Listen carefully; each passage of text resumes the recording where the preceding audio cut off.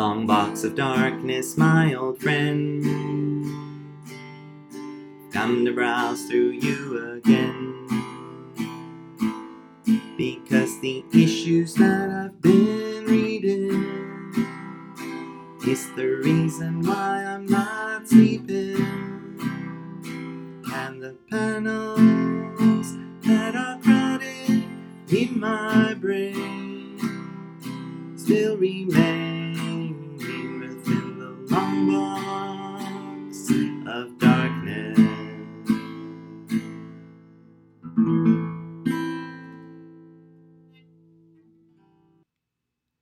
Well, listeners, as you can tell, I've had some time on my hands, enough time to write a little musical jingle for the show.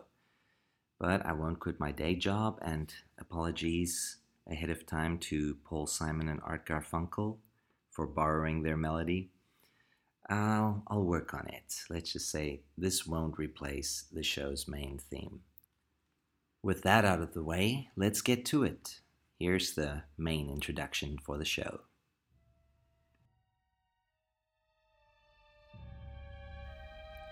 Welcome to the Long Box of Darkness, a podcast exploring horror in comic book form. I'm your host, Herman Lowe. Join me as we take a peek into the Long Box of Darkness.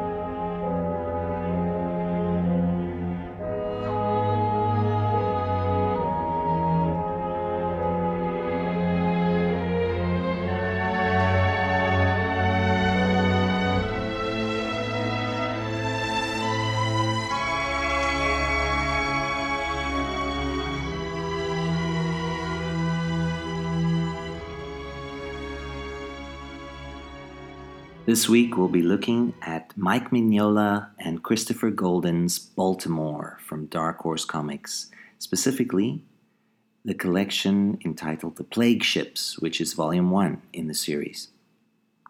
It consists of 5 issues, and it's probably not extreme horror. It might not even be moderate horror. I'd classify it as more horror light. But it's definitely got all the classical horror elements. You've got monsters, you've got possession, you've got the undead, and deaths in abundance. So I think it'll satisfy any horror nuts craving for blood. And it's personally one of my favorite series. I like it almost as much as I like Hellboy from Mignola. So I'm really excited to get into this. But I do have some announcements to make this week. Unfortunately, Erin can't make it, so our Erin segment will have to be cancelled. But she'll be back again next week. The reason why she's not here is it's her birthday and she went traveling a bit. So lucky her. I'm stuck here and she's gallivanting around the world. Oh well, at least I can live vicariously through her Facebook feed. Alright, well, with that out of the way, let's get into Baltimore. You've written horror about everything from World War I vampires to robots linked to human minds to red balloons. Which do you find most frightening? The monsters of the legendary past, the terrors of the plausible present, or our possible futures? It's a tough question. I have to say that I enjoy the monsters of the past the most. I have the most fun with that, with mythology and folklore and the weird stuff.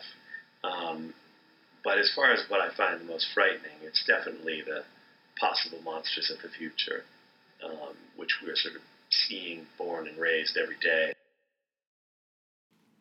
First, a bit of history about the comic book itself.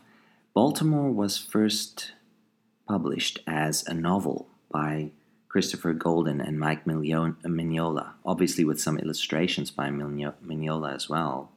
Oh, I'm really struggling with Mignola's name today. I just want to say that G. Anyway, so old Mike and Christopher, they published this novel called Baltimore, The Steadfast Tin Soldier and the Vampire. And that was way back in 2007. That's when I first picked it up. I saw it on Amazon. It had pretty good reviews, and I decided to give it a try. It certainly looked like a lot of fun. And it was Mignola trying his hand at a novel, which, could be a big mistake. But it turned out to be a success. And then Dark Horse decided to publish a series from 2010 onwards featuring Baltimore, which filled in some of the gaps in the storyline that the novel had glossed over. So we'll be looking at the comic book series from 2010. Just to give you a bit of background on the setting itself, Baltimore is set a few months or almost a year after the First World War ended. And it's set in an alternate reality, so it's not in the Hellboy universe proper. The war ended not because of the reasons that it actually did in reality, but because of some supernatural reasons. And Baltimore himself, Lord Henry Baltimore, was a soldier in this war, in World War I. He awakened some ancient evil, and he is the cause for all the woes and plagues and death that is now running rampant all over Earth. So that is basically the background of the setting. Now, Baltimore himself is a character very much in the vein of a monster hunter, almost like Hellboy himself, except he operates completely independently. He doesn't have a BPRD backing him up. And he is, even though he only has one leg and a wooden peg leg, he is very formidable. He's always carrying around large amounts of weapons, swords, knives, daggers, guns, handguns, rifles. He's got a big harpoon on his back as well, which he likes to hurl at his undead foes. So he's a monster hunter, and he's got a reason for hating the monsters. Obviously a personal one. We'll get into that as we go through the first collection here. So a very interesting character. I was immediately drawn to him because he has a very distinctive look. Like I say, with the massive harpoon on his back. He's completely bald with this wooden peg leg. I thought at first it was like Captain Ahab. And strangely enough, Ahab hunted monsters, if you think about Moby Dick as the ultimate monster. So I really enjoyed the series from the get-go, through the novel at first, and I was very, very happy to hear that it was published, or going to be published as a comic book. But at first I thought it was going to be Mignola doing the art and Christopher Golden doing the scripting. That turned out not to be the case. Mignola is doing the scripting, and a guy called Stenbeck is doing all the art. And he is a fantastic illustrator. I've been enjoying his illustrations in Baltimore. He draws monsters very distinctively. And Dave Stewart does the colors, so you've got this great juxtaposition of dark and light and bright reds and really eerie blackness that comes across very well on the page. Dark Horse has collected it in a series of hardcovers. I think there's 5 volumes at the moment. And this being volume 1, it's a lavish hardcover, beautifully presented by Dark Horse. So I'd advise anybody who's interested in Mignola and his work, or interested in Dark Horse horror comics, to pick this up.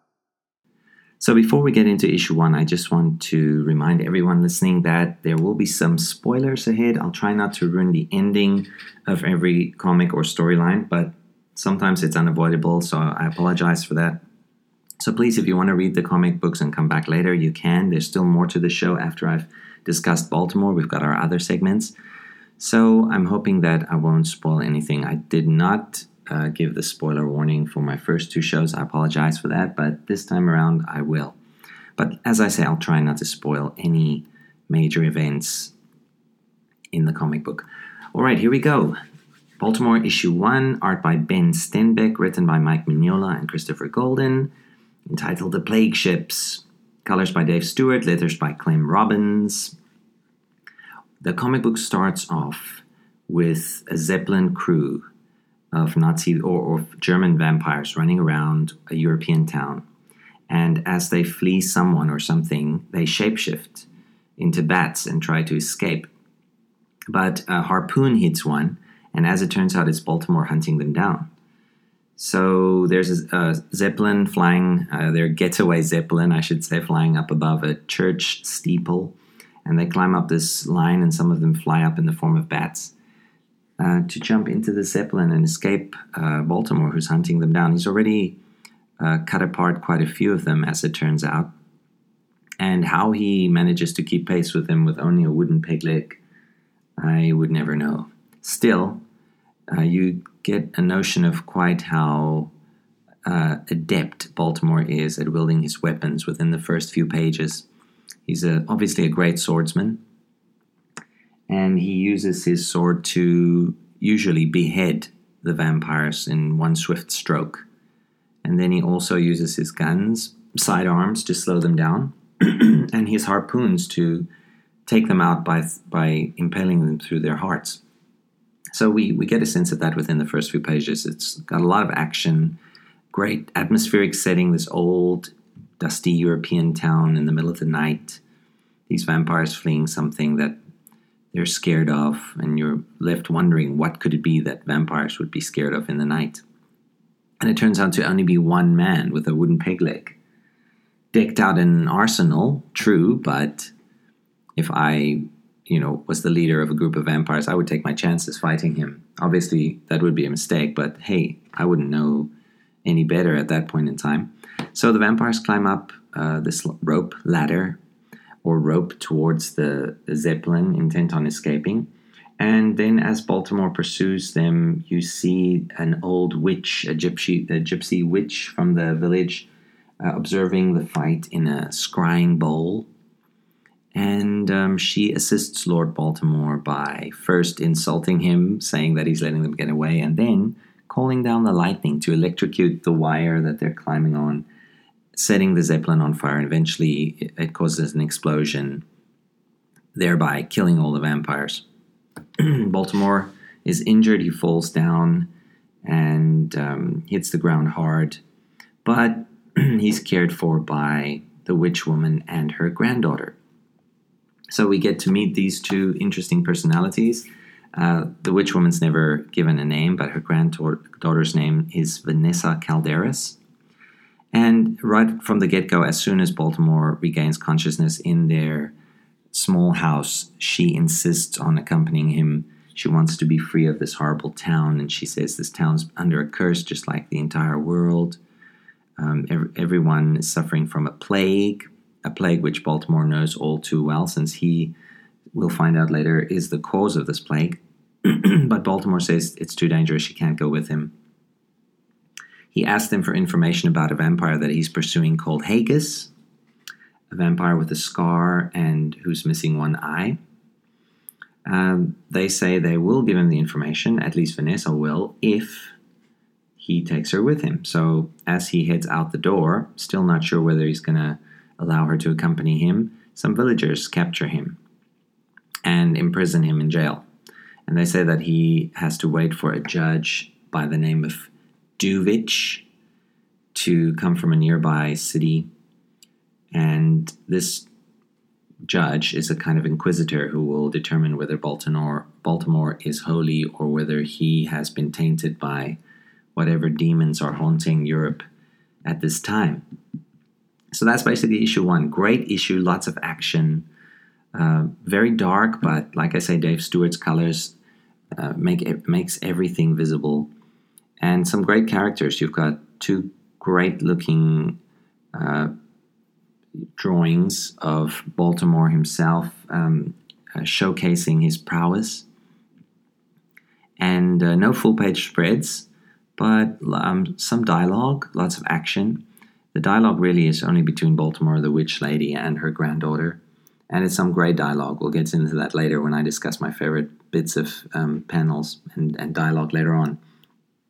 So with that, we find out a little bit more about Baltimore. He's pursuing this vampire who he's got a grudge against, but he somehow has something to do with the plague that's been striking Europe.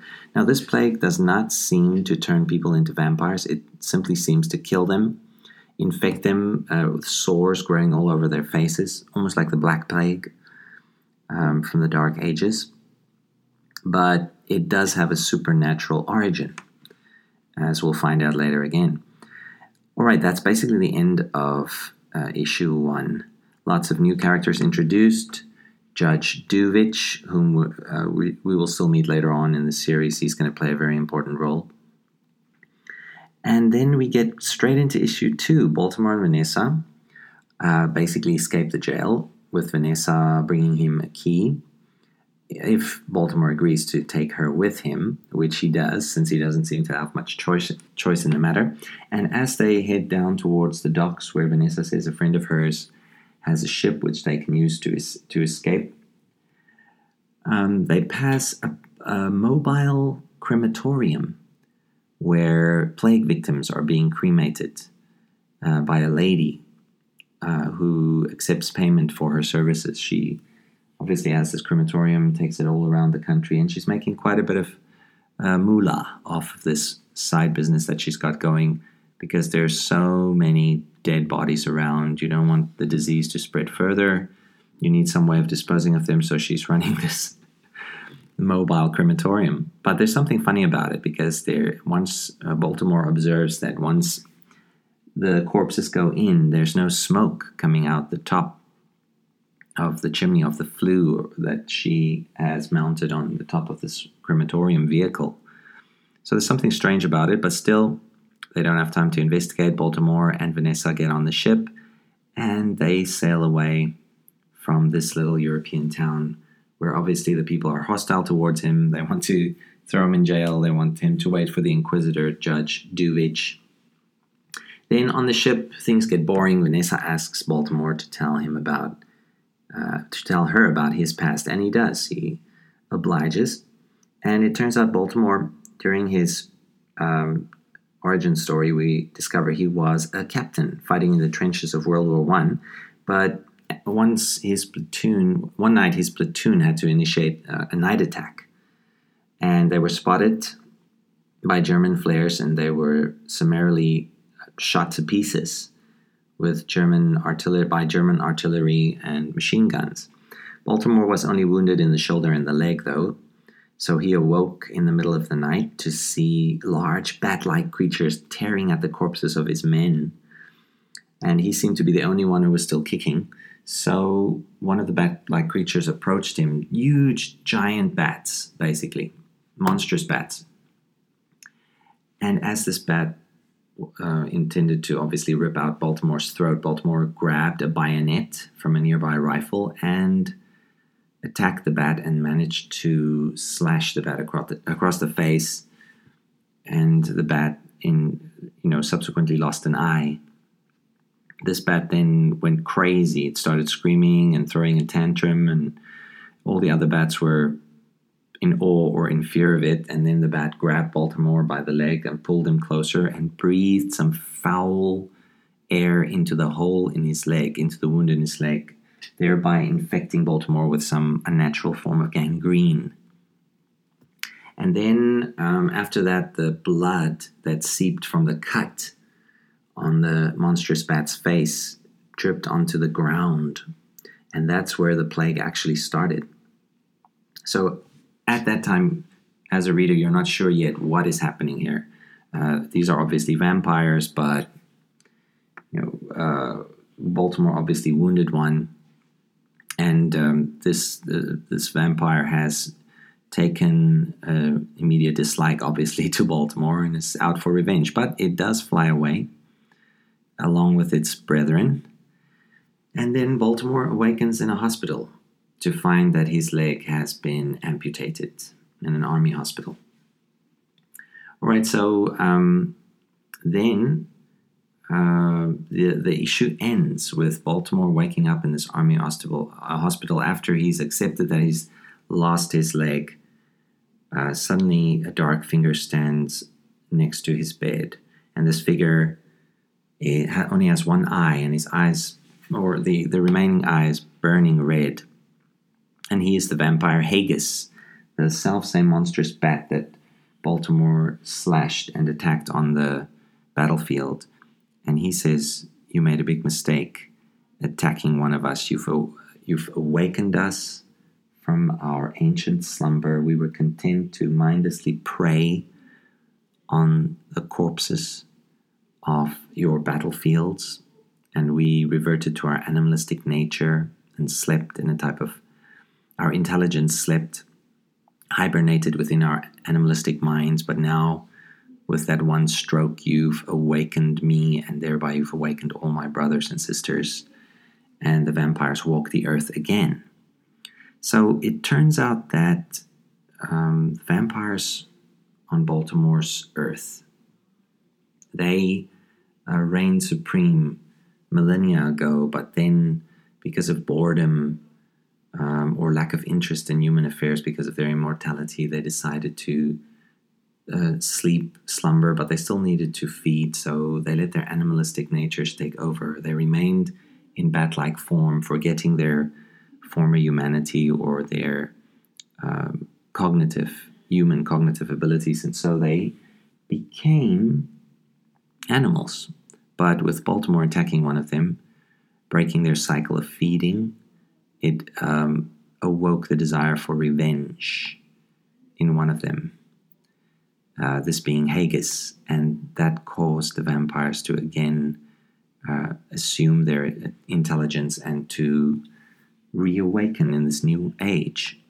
So at first they've come to realize that humanity is a curse and they need to be wiped from the earth. So Haggis initiated the plague by dripping his blood on the earth itself, thereby infecting the very world with his unholy blood.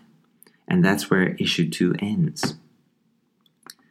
Great art in this issue as well. I love the battlefield scenes, especially the scene where the German machine gunners basically go to town on this poor hapless platoon that has wandered into their sights. So you've got Baltimore and his men surrounded by flares. They don't know what's going on. They're totally surprised. They know they're dead meat. And the Germans just start ripping. And they're caught in kind of a crossfire too, because you can see Germans shooting from two sides. And they're simply mauled to death by the bullets. Luckily, Baltimore survived. But as it turns out, not so lucky. It would have been better if he died, because the entire earth subsequently became infected with this plague. There was no way that Baltimore could have known that. He fought for his life, but Haggis initiated this great evil that befell humanity. And some good dialogue throughout this issue as well, especially between Vanessa and Baltimore. And it turns out Vanessa is quite popular amongst the sailors. Her father used to be a sea captain, so she's got this bantering going on with them. And then Baltimore is his same usual self, brooding, humorless, but very eloquent when he does start talking, especially when he describes his origin story. So great issue 2. And this leads us directly into issue 3.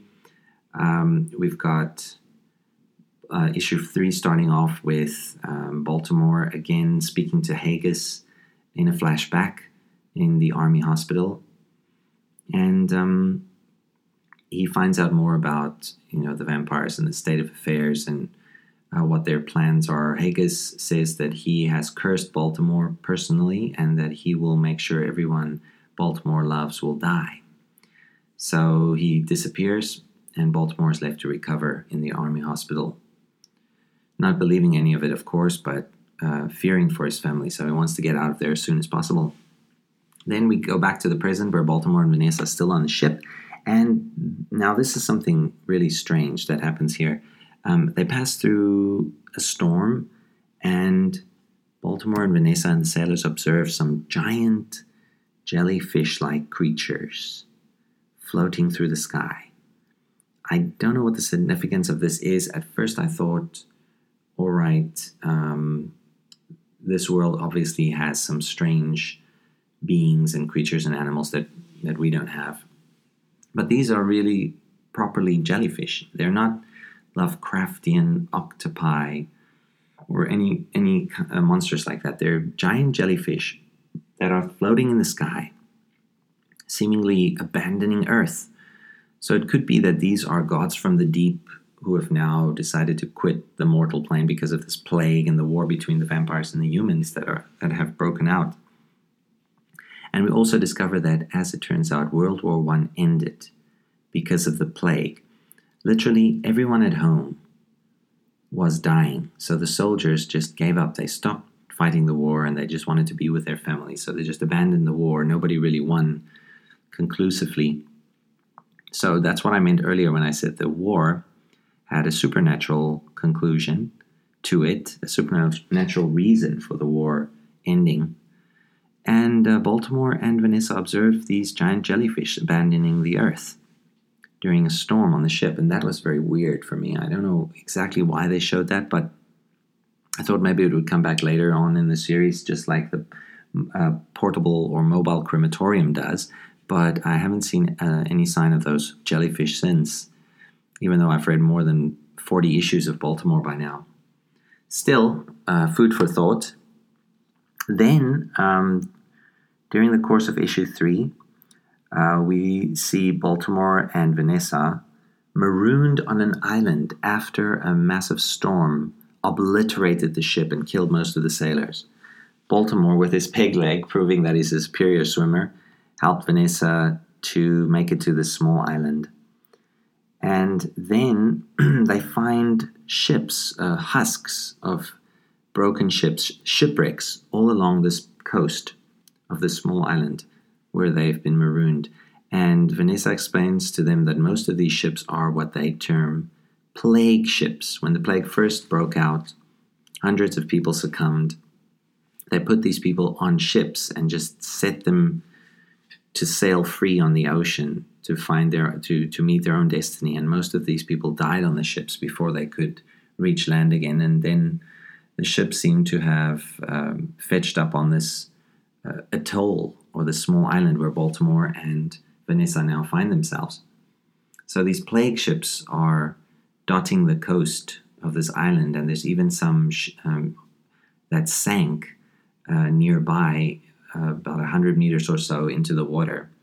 And you've got this beautiful page by Ben Stenbeck where he shows these broken husks with some skeletal bodies floating in the water.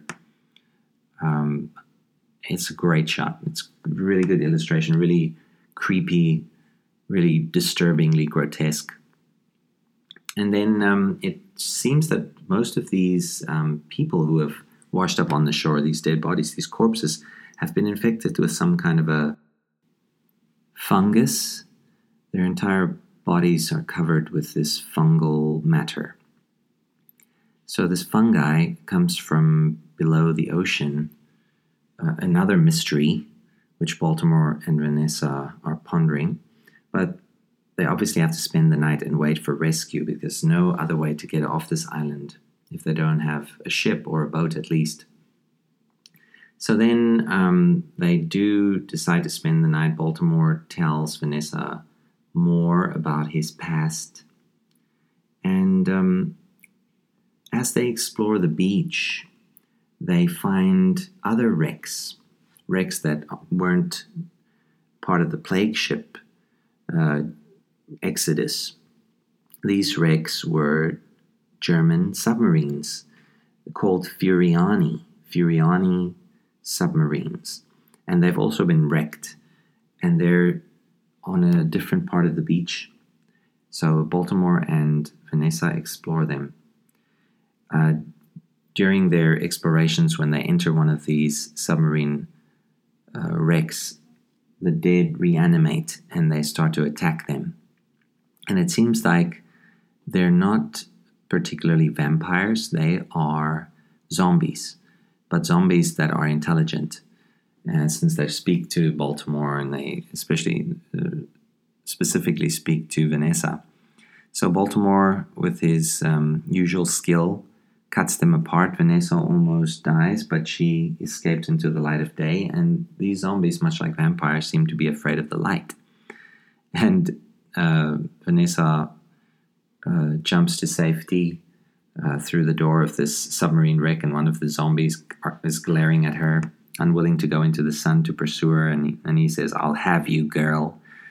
And then Baltimore saves the day by decapitating these two zombies who are waiting to presumably tear Vanessa apart. They don't seem to have a predilection towards eating brains like normal zombies are supposed to have, but still, great scene, some good panels. Baltimore shows his, knowledge of the undead, and we learn that it's not just limited to vampires. He knows a lot about zombies as well. But they spend the night then far away from these submarine wrecks and the plague ships, because it turns out that this fungal matter has something to do with these zombies and these corpses walking.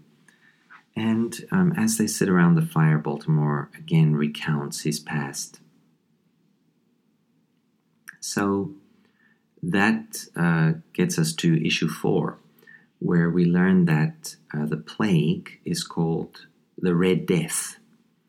And Baltimore has recovered from his stay in the army hospital. He's traveling with a friend to his hometown, where his father is the Lord, and where his bride is waiting for him.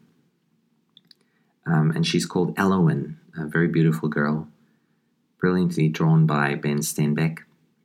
And when they arrive, Baltimore learns the sad truth. His brother and sister and mother and father have succumbed to the Red Death, and the plague has claimed their lives. It's only his bride Elowen and the servants who are left. So he immediately falls into a state of depression. He's bedridden for a couple of weeks, and then doctors come to see him. They can determine the cause of his malady. Obviously, it's psychological.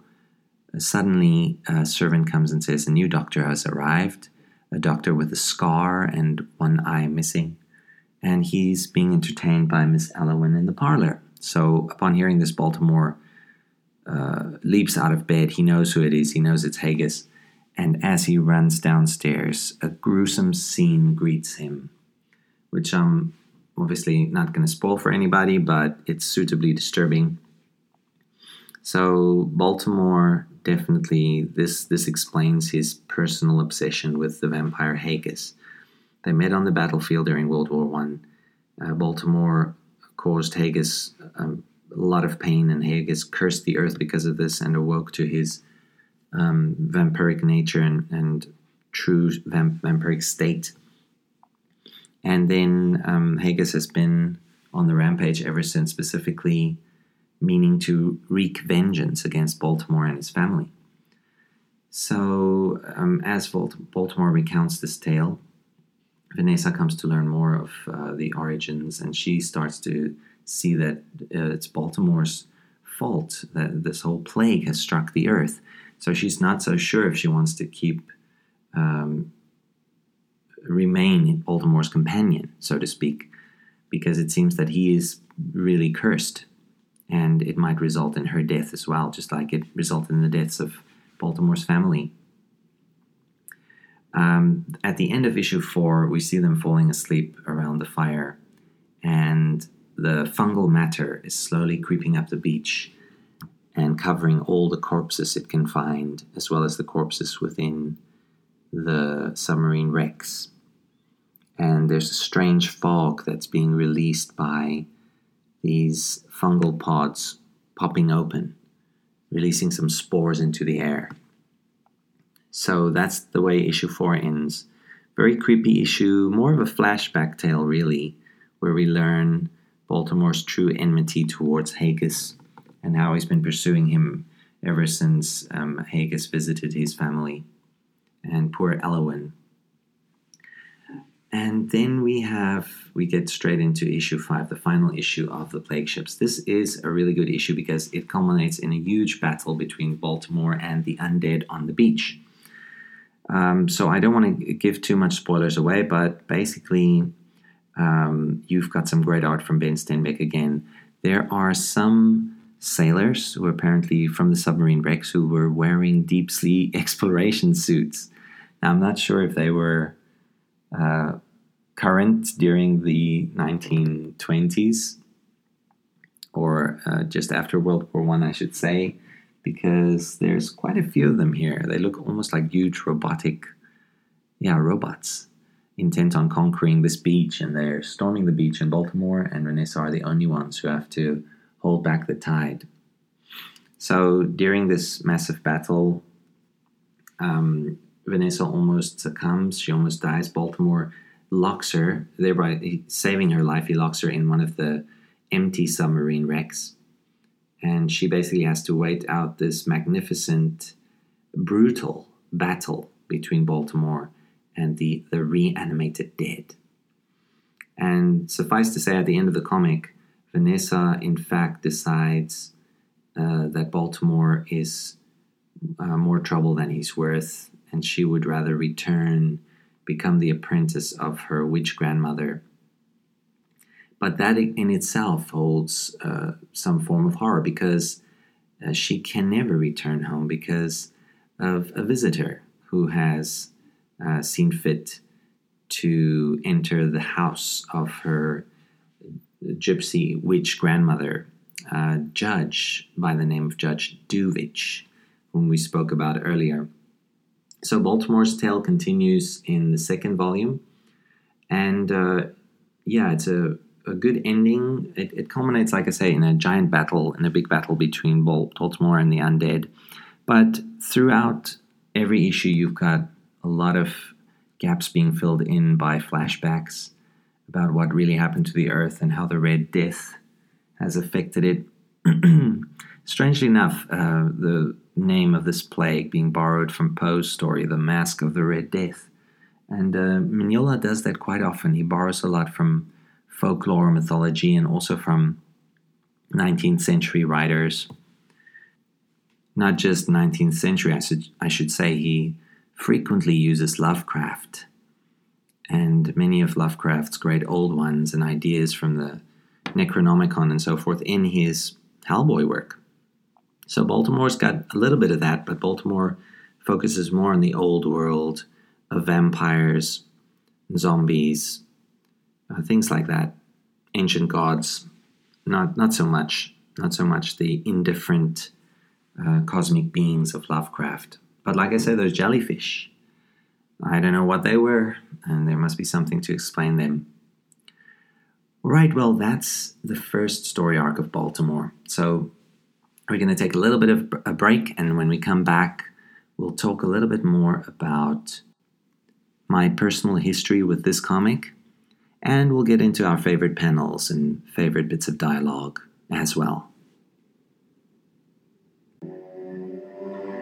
Graphic artist Mike Mignola of Hellboy fame and Bram Stoker award-winning author Christopher Golden have teamed up to write Baltimore, an illustrated novel that is a feast for the eyes and the imagination. Welcome, Mike and Chris. Hello. Hi, how are you? I hear Baltimore began as a concept for a vampire graphic novel. Yeah, I came up with the idea for Baltimore while I was watching a movie, and it was a boring movie, so my mind wandered, and I started plotting this thing, but realized it kept getting bigger and bigger and bigger, and after a while I realized I'd never get around to doing it as a comic. It was just too long and too involved. I wrote up my notes for it, and Chris took it and turned it into what it is now. Well, and the beautiful thing about it is that I have been hearing Mike talk about this thing for years. He's been planning it for so long that I was really surprised when he decided he didn't want to do it as a graphic novel, that he wanted to do it as a novel. Tell us the story of Baltimore. A young military officer, and his entire unit is destroyed in the battlefield, and he's horribly wounded. And while he's out there thinking he's going to die, in the night he is attacked by something vaguely vampiric, and he is wounded already, and then much, much worse by this creature, but he also manages to wound it. When he does so, he scars it forever. And the vampire decides that from that point on, as vengeance, it's going to murder everyone and everything he loves, and through that he's forged really into the ultimate vampire hunter.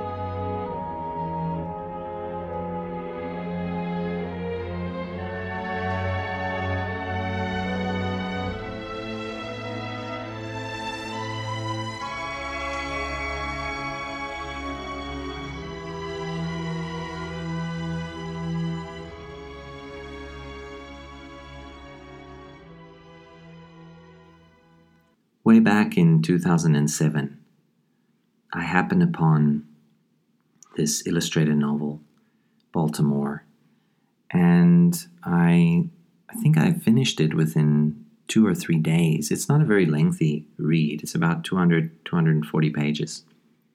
But it was so good that I sat down and read it again right after I had finished it the first time around. So I wanted more. And luckily, 3 years later, Mignola and company came out with the comic book series. The story intrigued me about this World War I soldier who courted disaster by attacking these vampires who had been preying on humanity animalistically, without conscious thought, for thousands of years, and how he had inadvertently been the cause of their reawakening and now destroying the earth. So it's the end times, it's the apocalypse. There's giant sea creatures coming out of the ocean, plagues, killing off most of humanity. Death's angels in the form of vampires, if you will, slaying the rest who are not affected by the plague, or either turning them into demons themselves. Great, fodder for horror fanatics, I would say, and I wanted more. So that's why I've been reading Baltimore ever since 2010 at least. I happened upon the illustrated novel by chance, just browsing through Amazon and reading reviews online, and I love Mignola. I love all of his Hellboy stuff. His BPRD work is exceptional. And I thought, he's trying his hand at a novel. It didn't really work for Alan Moore. And it usually doesn't work for comic book writers who attempt novels. I say usually, there are exceptions, of course. Brad Meltzer, he's a novelist, but a successful comic book writer.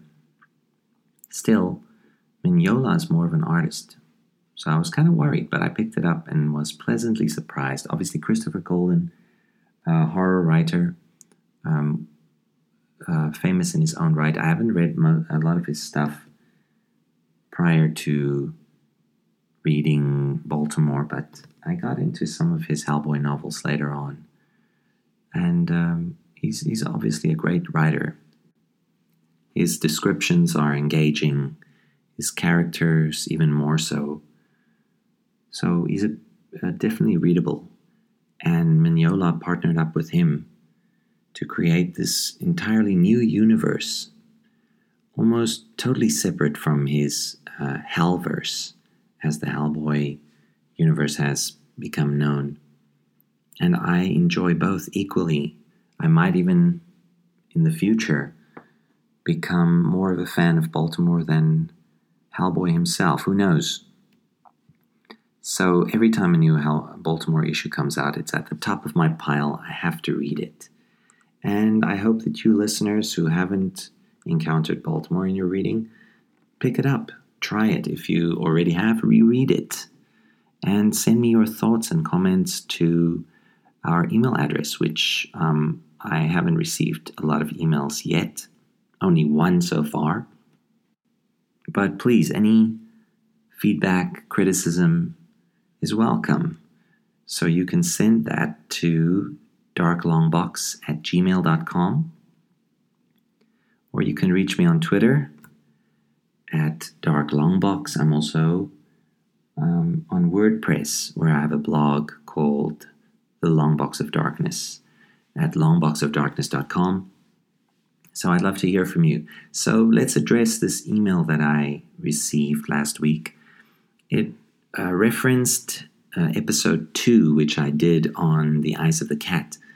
I played a game with Erin, and there were 2 names Erin had taken from Japanese manga, which I wasn't familiar with. And I think those names were the reason I eventually lost the game that I played with her. The names were Dororo and Kitaro. So the listener, Kathy, she sent me a mail saying, explaining who those 2 characters were. So thanks, Kathy. I did find out who they were immediately after recording the show. Erin schooled me on them and obviously berated me for not knowing who they were. Dororo, a character created by Osamu Tezuka in the 1960s. It is a little bit horror, I would say. I have since picked up the collection within the last 2 weeks. And it's about this samurai type character whose, when he's born, his father offers up his limbs to a group of demons. Each demon takes a body part from this child, leaving this child this formless little husk. He's abandoned in the wilderness by his father, who becomes a warlord because of the favors the demon bestow on him. And then he's raised by a man who makes artificial limbs for him. And he also starts training with these artificial limbs. Some of them have weapons encased within them, blades mostly. And he becomes a fighter, a samurai-type level fighter who then kills these demons in order to reclaim his body parts. And each demon is unique. Each one who possesses a body part. It's almost like some kind of insane video game. In fact, I think there was a video game from Japan by the name Dororo, but I never played it. It was in the early 2000s.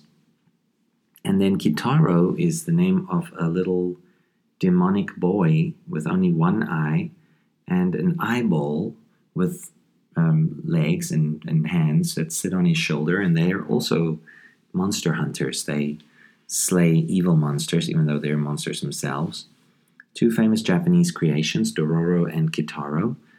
I've read the first volume of Kitaro since the last podcast. I've also read a couple of 100 pages from the Dororo collection by Osamu Tezuka.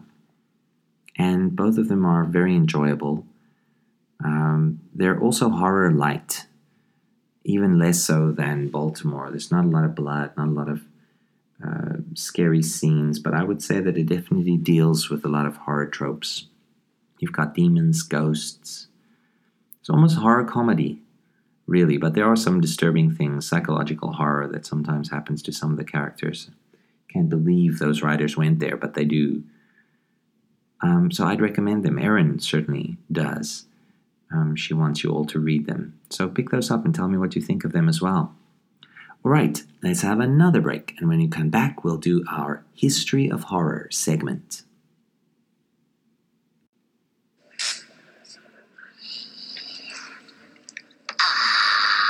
Poor little fellas. When I think of their childhood, all those cute little maggots. Our story is about a man with nobler ambitions. He likes to kill human pests, and he does it in front of an audience.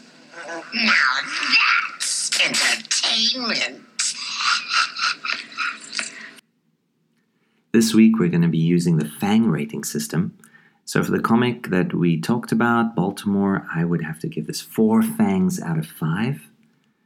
It was almost flawless.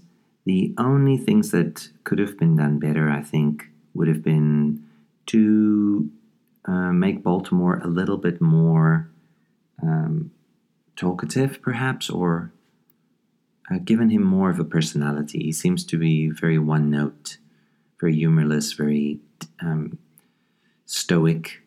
Not much personality to him at all. Even when he was still unaffected by tragedy, he didn't seem to be a special standout character. The only things that make him notable are his weapons and his way with war, really. Also his occult knowledge. Other than that, there's not much to Lord Baltimore. He's an extremely good fighter, but he's not a very likable character per se. He's got a great history behind him, but that's about all.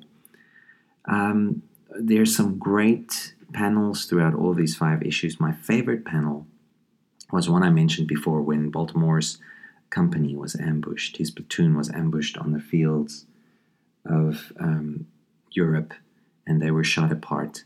And then probably my second favorite panel is the panel where the giant bats descend that night on the field of corpses. It's rendered brilliantly by Ben Stenbeck.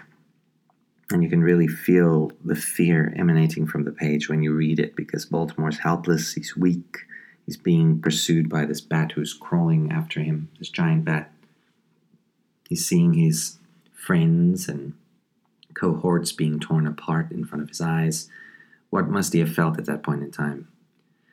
And then there's also another brilliant panel when Baltimore finds the remains of one of his loved ones in his mansion, and then he sees Haggis flying away in the rain in his bat form, and then Baltimore walks out into the rain on his peg leg and shouts up at the sky, "So you want war? Let it be war. Let it be war then."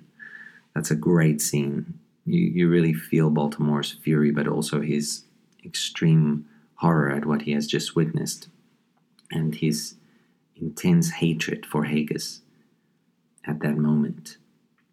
Then the third, or I should say the fourth best panel in the entire series would probably be a shot of Baltimore standing on top one of the submarine husks on the beach of that little island where they were marooned, gazing out at an army of the dead marching up out of the waves onto the beach. And as I mentioned before, this army of the dead does not only consist of zombies covered in fungi, but also it consists of these huge undersea exploration suits.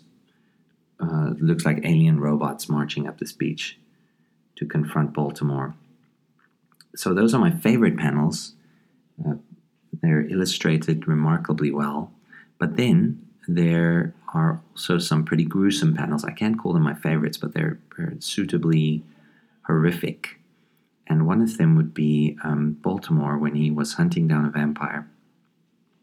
You first see this lady vampire crawling up a wall and through the window, and you see this horrific creature crawling into the nursery where a baby, probably a few months old, 3 or 4 months old, lies sleeping in his crib.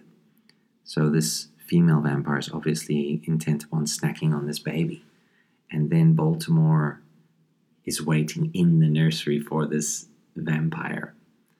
And so that's a weird scene. It's very disturbing, because if you think about it, a vampire slithering into the room of a baby, into a nursery, that is really upsetting, especially for me, since I am a father. I've got a little girl, and I don't like to think about that.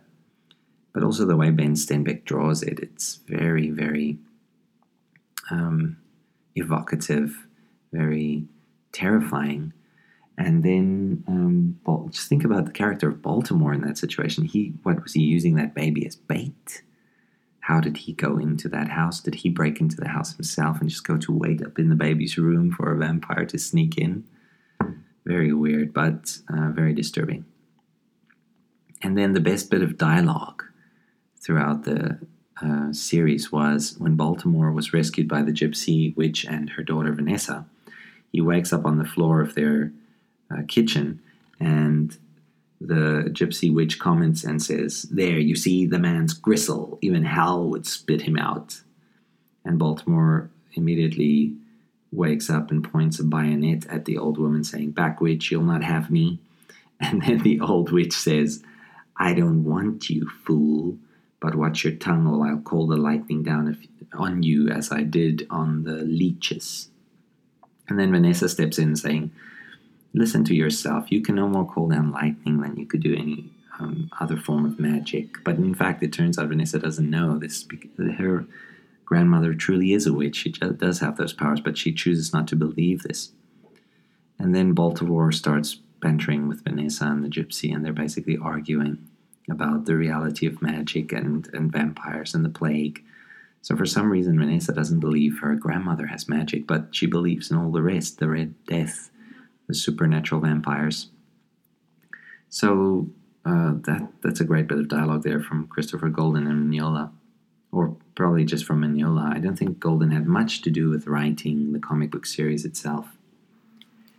There's also the strange bit where the characters seem to be talking or using this one phrase over and over again, which could have multiple meanings depending on how you look at it.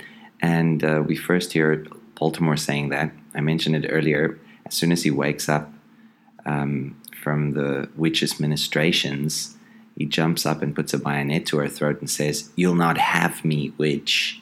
And she says, "I don't want you." And then later on, when Vanessa is attacked by a zombie, and the zombie has this feeling of sexual perversion about him, because the way he attacks Vanessa and what he ultimately says to her about "I'll have you, girl," implies, it does have a bit of sexual overtones. And that comes back to Lord Baltimore's comment in the beginning where he said, "You'll not have me, witch." And the witch thinking, what is he on about? Does he actually think I want him, this peg-legged freak? So, weird that this phrase keeps cropping up throughout the comic. On the one hand, it could mean, I'll kill you, I'll murder you, I'll defeat you. On the other hand, it could be, like I say, have a sexual connotation. So then another part that's really interesting to me, that really stood out, was the fact that Baltimore, being so bland in his interactions with people, there's a scene with him and Vanessa on the beach when they're sitting around the fire and he's telling her a tale, and she's just been, scared to death after having almost been killed by the creatures in the submarine wreck. And Baltimore's comforting her. He's holding her close, hugging her, and she's looking up at him, looking into his eyes, and you kind of expect, okay, this is it. Vanessa and Baltimore, they're going to get together at this point in time. But no, Baltimore backs down, takes the easy way out. He says, "You better get some sleep. Tomorrow's going to be a long day." Something like that. And Vanessa she doesn't look disappointed, but, as a reader, I kind of expected something more to happen there because she seems to be attracted to Baltimore from the get-go, but he just shuts her down. So that ties in with the fact that he doesn't have much personality. There's not much to his character. He could still be pining for his wife, Elowen. Of course, that's a noble way, especially for a lord to act. But I was kind of disappointed that Baltimore didn't at least, take what comfort he could find in this brutal, hellish world that he's created. Maybe he thinks he doesn't deserve it. That's a form of masochism, the way he's punishing himself. So, very interesting. But that's enough about the Baltimore comic now. Let's get into our History of Horror section. Herman's History of Horror. We talked a bit last week about adventures into the unknown and how horror comics really took off in the late 1940s. I've since picked up a couple of the collections on Comixology. I think there are 4 of them. I've read through the first 2, and the stories are really, really creative, and it's truly imaginative for the time. You could see a lot of modern horror films based off of stories like these. I'm not saying they're direct imitations, the horror films that we know, but they definitely got some inspiration from these early tales of sequential horror. So before we get into the 1950s, I want to sort of finish with the 1940s and round it off nicely. I don't want to just gloss over too much of Adventures into the Unknown, because it did have quite a significant impact on the early horror tales and horror writers. So one of the earliest stories in Adventures into the Unknown, number 17, was a story called Who Goes There? And it had a plot very similar to The Thing from Another World, the movie that was released in the same year as the comic book came out. So this is now late or early 1950s. And there's also another story called The Magic Formula, which features gigantism. And if you remember classic movies from the 50s, such as Attack of the 50-Foot Woman, that's technically science fiction, but it could be seen as horror in a roundabout way. Then you'd see some of these stories from Adventures into the Unknown preceded the movies. Some by only a couple of months, some by a couple of years, but still, you kind of have to imagine that some of these filmmakers, or at least the screenwriters, must have been reading some of the comic books at the time in order to capture the zeitgeist of popular culture. And some of them must have happened upon some ideas they like and transcribed it to film.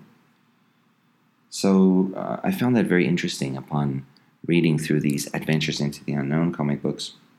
Of course, there are a couple of stories that feature the typical vampire, zombie, or werewolf tales.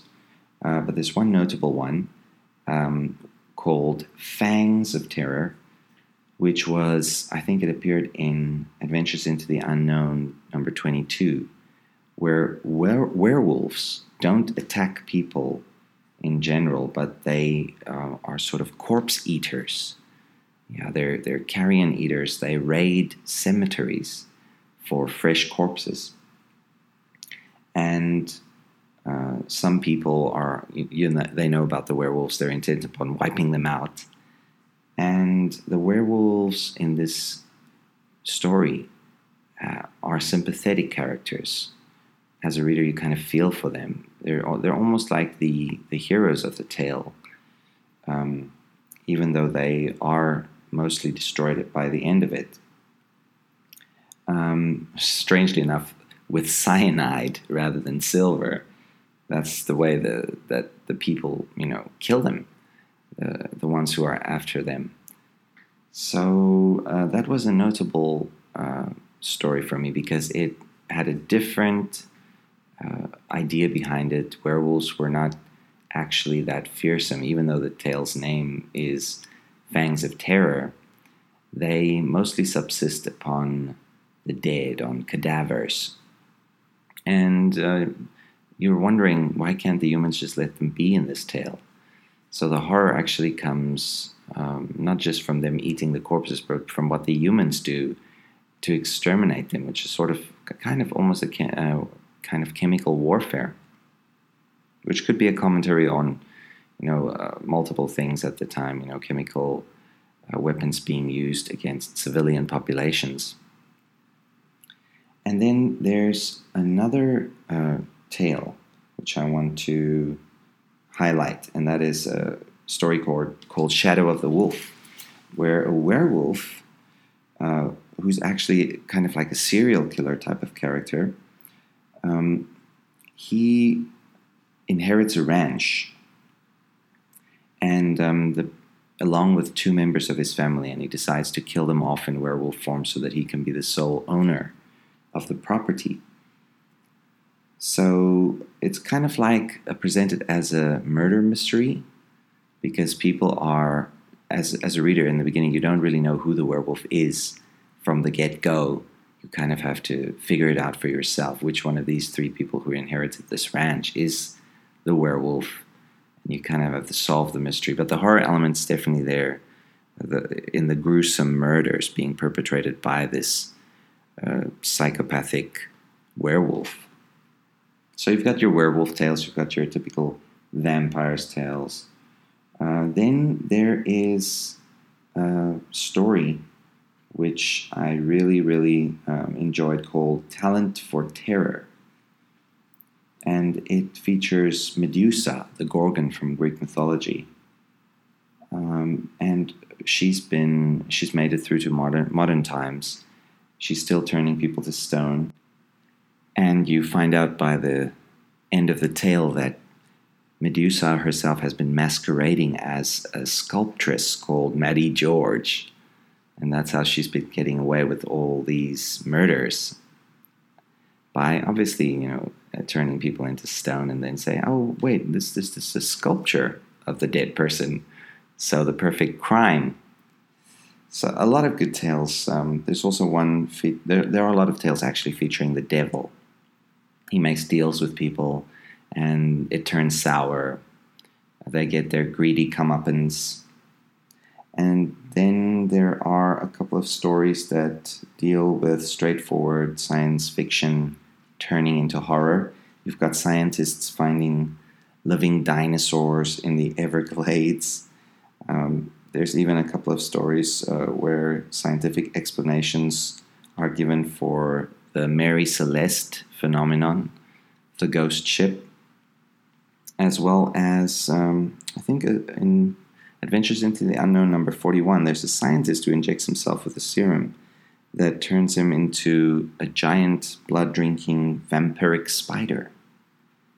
And he crawls into a woman's bedroom on the cover. It's quite frightening, really, the way that these early horror artists drew these pictures. Because at that point in time, the sensibilities of children who read these comic books, and indeed it was available to all who bought it off the newsstand at the time, that it wasn't considered by the creators. They tried to make the comic book as gory and as schlocky as possible, so anybody could literally pick it up and read it without obviously thinking what this would do to a young child. The worst it would do is obviously give him nightmares. But as we'll see later on in more discussions on horror, during the 50s, when there was a witch hunt against the creators of these horror comics, it was sort of argued that the horror comics did more to contribute towards social ills such as juvenile delinquency and even murder. So, but at the time, it wasn't really an issue for the comic book creators and for the kids who read the comics, and the parents too. Everybody just read them.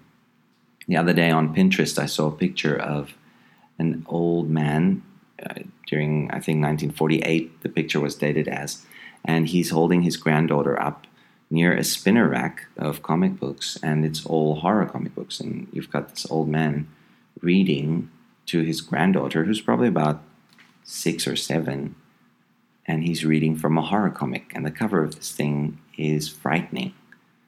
And the girl does have a frightening expression on her face as her grandpa's reading this comic to her. So yeah, that was the idea at the time, that, it's just entertainment, just another form of entertainment, no harm done. So that concludes Adventures into the Unknown.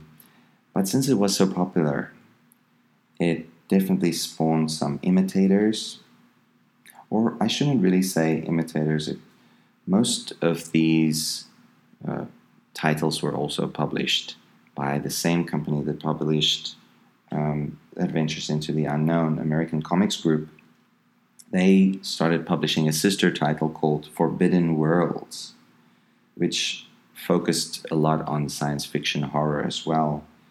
But there were quite a few supernatural tales which were decidedly not science fiction. One in particular, called Demon of Destruction, was about a young man who unleashed an ancient and monstrous demon from a locked tomb. And the demon then goes on to murder a couple of individuals. And as he does so, he grows in size with every murder. Eventually, he knocks down bridges and attacks the Empire State Building. And there's another story about a monster doll. In fact, that is the title of the story too, where a scientist sort of investigates rumors that in the previous century, a man had managed to turn a woman's corpse into a robot by melding mechanical parts with her flesh. So this is sort of an early riff on the cyborg concept, popularized by Isaac Asimov. And this so-called living doll then becomes his wife. So obviously with horrific consequences too. Great stories, great imaginative tales that I enjoyed reading here. After Forbidden Worlds, which had quite a few notable stories in it, but mostly science fiction, horror, there was another publication called Out of the Night, and a title called Skeleton Hand. They were all anthology-style horror comic publishers.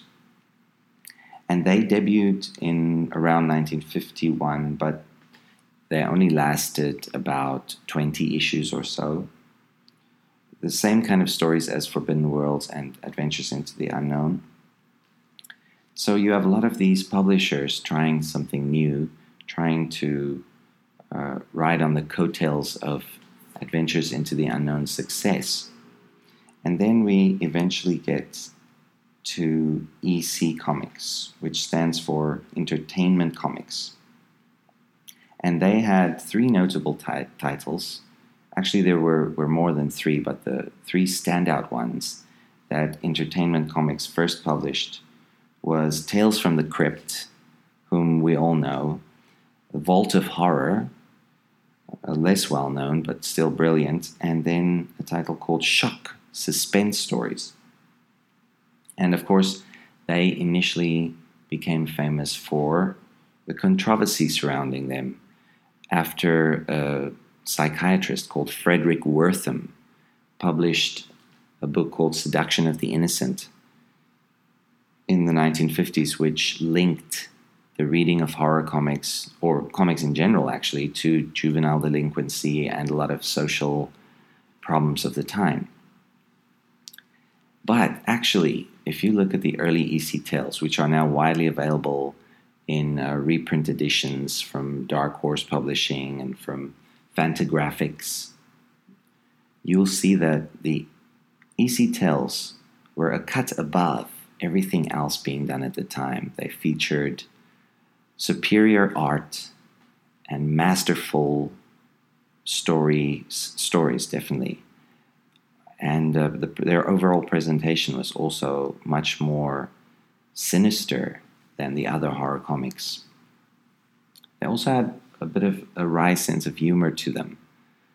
There was always some joke, sometimes an inappropriate joke, but it served the tale, which was injected by the writers. And a lot of this had to do with the atmosphere cultivated in the EC offices at the time by Bill Gaines, the founder and publisher of EC.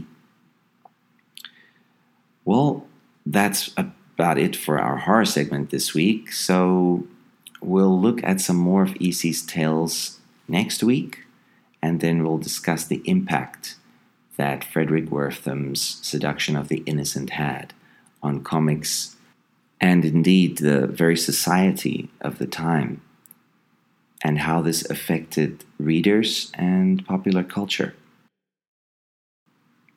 After the break, we'll look at our horror profile segment for this week.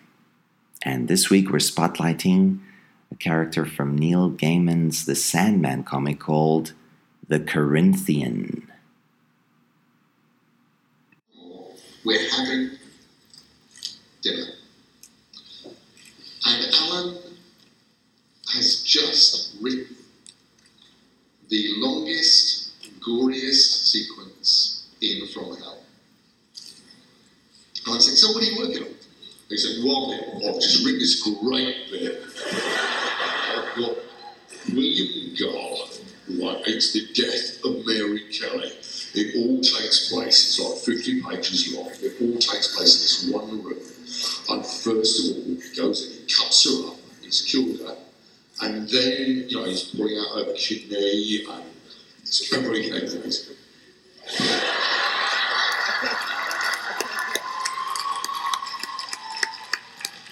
Well, that's Neil Gaiman having a go at an Alan Moore impression. Much better than my Alan Moore impression, I'm sure. Anyway, we're focusing on the Corinthian in this week's horror profile section, where we profile characters from horror comics. The Corinthian was first seen in Neil Gaiman's The Sandman, issue 10, in October 1989.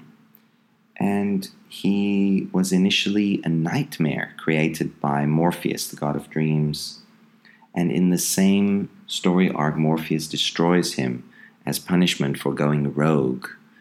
It turns out that the Corinthian developed a taste for human eyeballs, and while he was killing people and snacking on their eyes, Dream unmade him and returned him to idea stuff in the dreaming, which is Morpheus' realm. So later on, the Corinthian is remade, and this time he's perfected by Dream without the personality flaw that led him to go on a killing spree. And he serves as Dream's henchman, type of, not a bodyguard, but someone who is sent into the human world to get things done. And the Corinthian is a frightening character because he was originally intended to be a serial killer by Dream when Morpheus created him. And he has no eyes in his head. Instead, where his eyeballs should be, inside his eye sockets, there are rows of tiny teeth. So he always wears shades to block these mouths for eyes that he has in his face from humans, so as not to alarm them and give away what he truly is. He also turns out to be possibly one of the most powerful of Dream's creations. He later on battles Loki, the Norse god, one-on-one and wins, snapping Loki's neck in the process. He also takes on a demonic wolf, which he easily overcomes. And he is one of the most visually interesting and arresting characters as well. He's very thin, sports a shock of white hair, and very pale, but when he traverses the human world, he wears a white t-shirt and blue jeans, and his distinctive John Lennon-type sunglasses make him a standout character. And when he takes them off just before he kills someone, you see these two mouths where his eyes should be.